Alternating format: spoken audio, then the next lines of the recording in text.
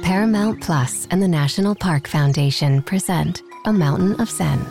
This Earth Week, you can live stream 7 national parks for 7 days on Paramount Plus. Paramount Plus, official streaming partner of the National Park Foundation.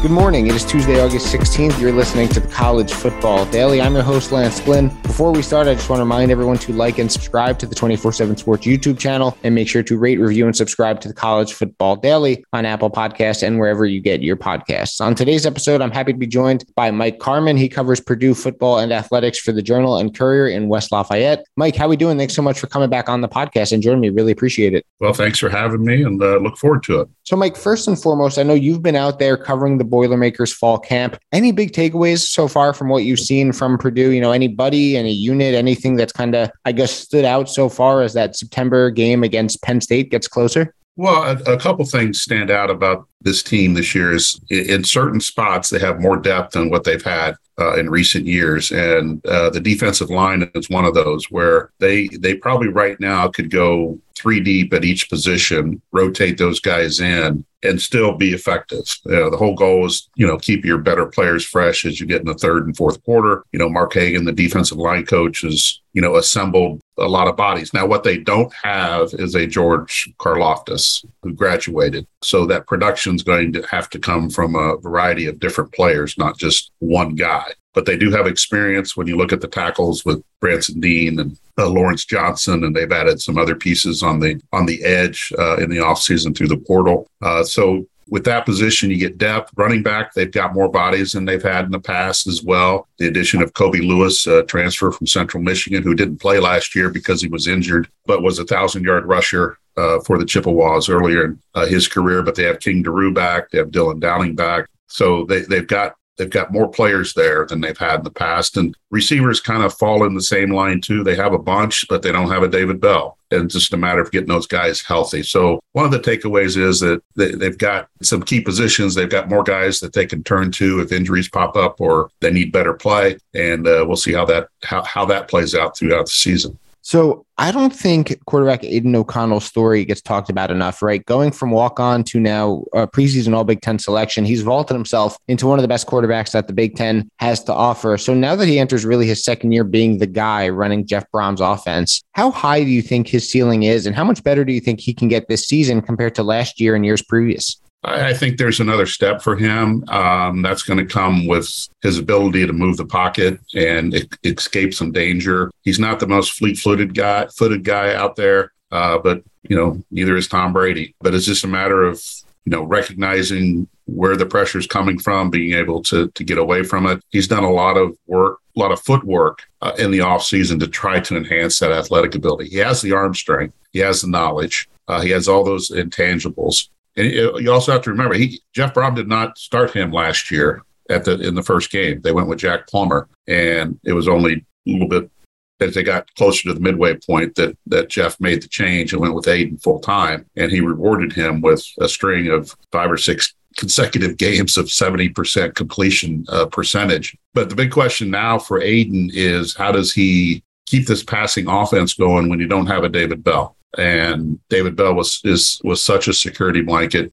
for any quarterback, and you even go back to Rondale Moore as well, where if you throw it in the area, they're going to get it. Now, Purdue does not have an NFL caliber wide receiver right now, but can Aiden elevate the play of the wide receivers throughout the course of the season? I think he can. I think he's got the experience, and I think he has the right attitude to get it done.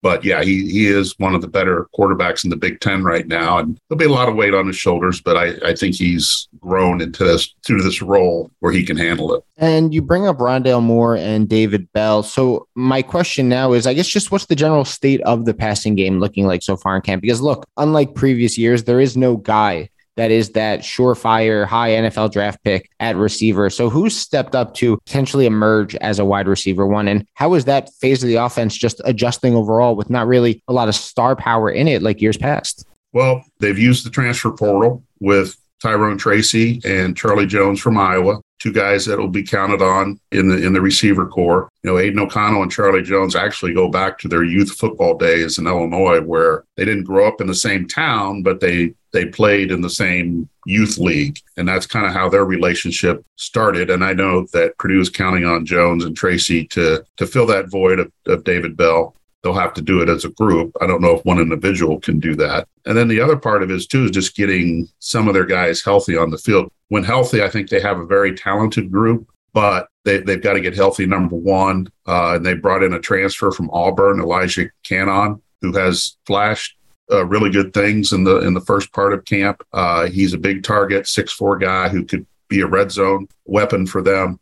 So I think there's some pieces there, but as you mentioned, they don't have that number one all-pro, all Big Ten guy that you're going to count on. But I think through the course of the season, you may see some of that develop. And in the end, that may help Purdue because they're going to spread the ball out a little bit more. And then one thing that doesn't get talked a lot about with Purdue is the tight ends. I think Payne Durham's one of the better ones. I think he could really excel in this offense if they fed the ball to the tight end. Now, they did lose their backup tight end, Garrett Miller, to a knee injury in practice.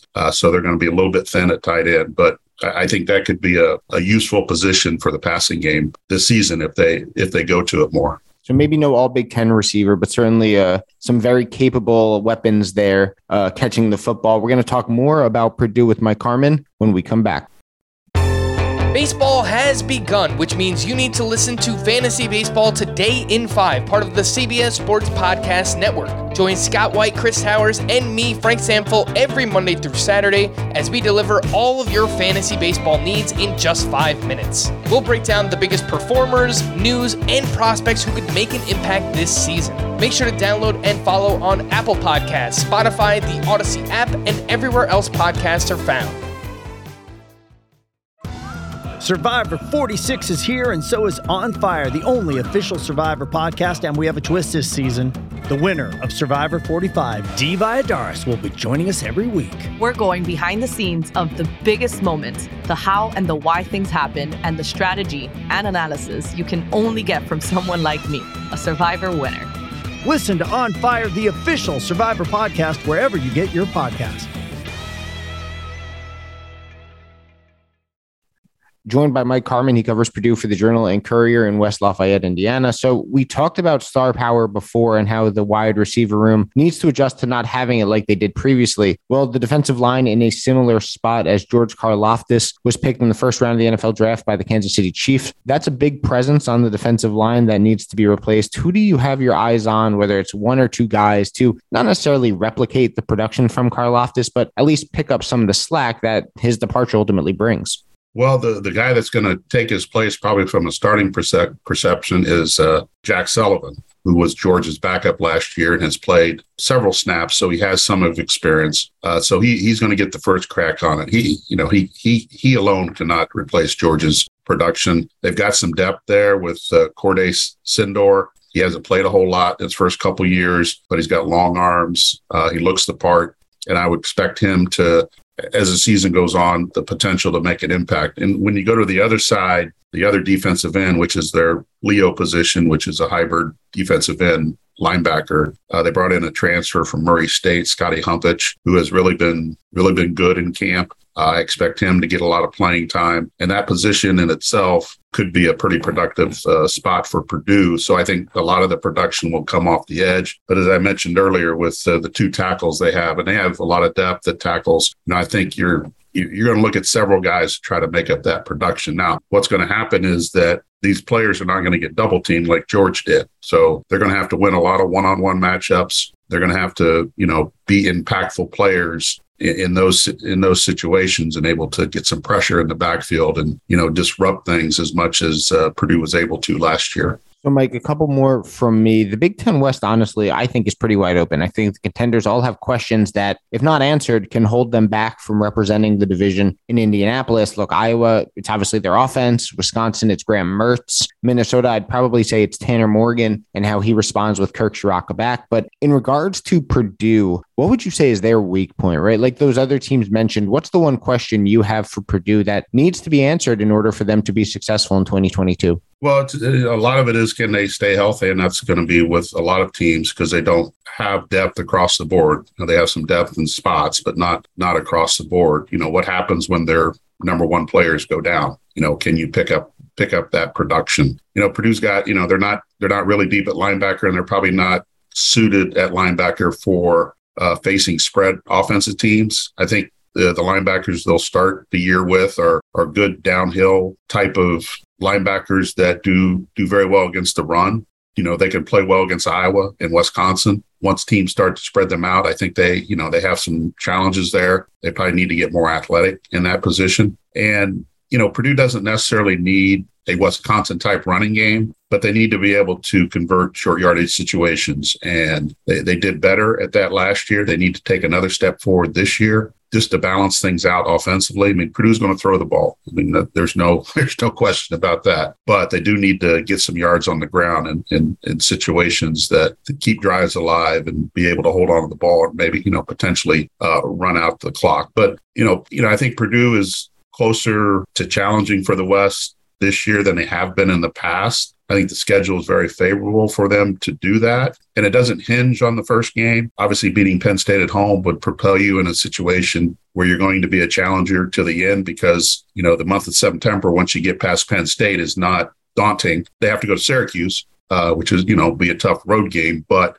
it's not impossible. So if you can win that first game, you'd hit October undefeated potentially, and then kind of go from there. So I think they're closer to contending for the West, but they're going to need some help and they're going to need some breaks. And they're going to need to stay healthy. But, I think, potentially they could be there once you get to the middle of November. So, Mike, I'll get you out of here on this one. We talked last offseason about the pressure on Jeff Brown that was heading into 2021. And look, Purdue, they just went 9-4 to really take any pressure off of him moving forward. So coming off a 9-4 season, as you look at 2022, what are your expectations for this team? And if you have one, what's your prediction for the Boilermakers this season? Well, I think from a win perspective, a lot depends on that first game. If you can win it, I think it's not out of the realm of possibility that, and I don't like saying this because it's only happened once in program history, is there's a pathway to 10 wins for this team if a lot of things go right, because the schedule, the way it's set up, if you win that first game, then you got a chance to be 4-0 in September. And then when you look at the back half of the schedule with, I believe it's Iowa, Northwestern, Indiana's in there, and there's another game in there that they could potentially be 4-0 in November. So what would you have to do in October? Go 2-2. So, there's a pathway there to have a very successful season. There's also a pathway to have 5 wins.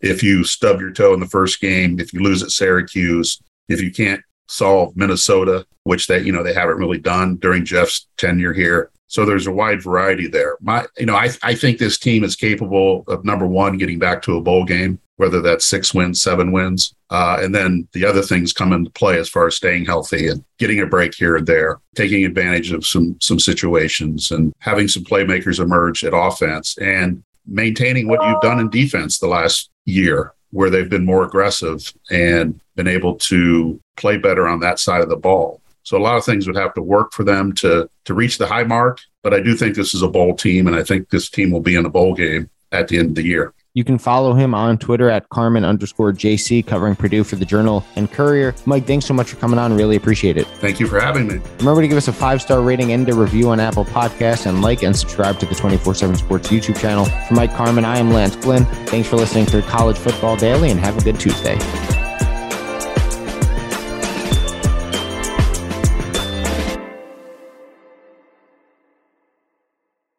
It's the NFL offseason, but on Pick Six, part of the CBS Sports Podcast Network, the football season never stops. Host Will Brinson, John Breach, and Tyler Sullivan are joined by analysts like Brady Quinn, Lesia Dusable, Katie Mox, and R.J. White to keep you in the loop on everything happening around the league. Whether it's free agents signing with new teams, the all-important NFL draft, or schedule release day, Pick Six has you covered. As the face of the league changes with every team move and player pickup this spring, Pick Six is a must listen. Download and follow on Apple Podcasts, Spotify, the Odyssey app, and anywhere podcasts are found.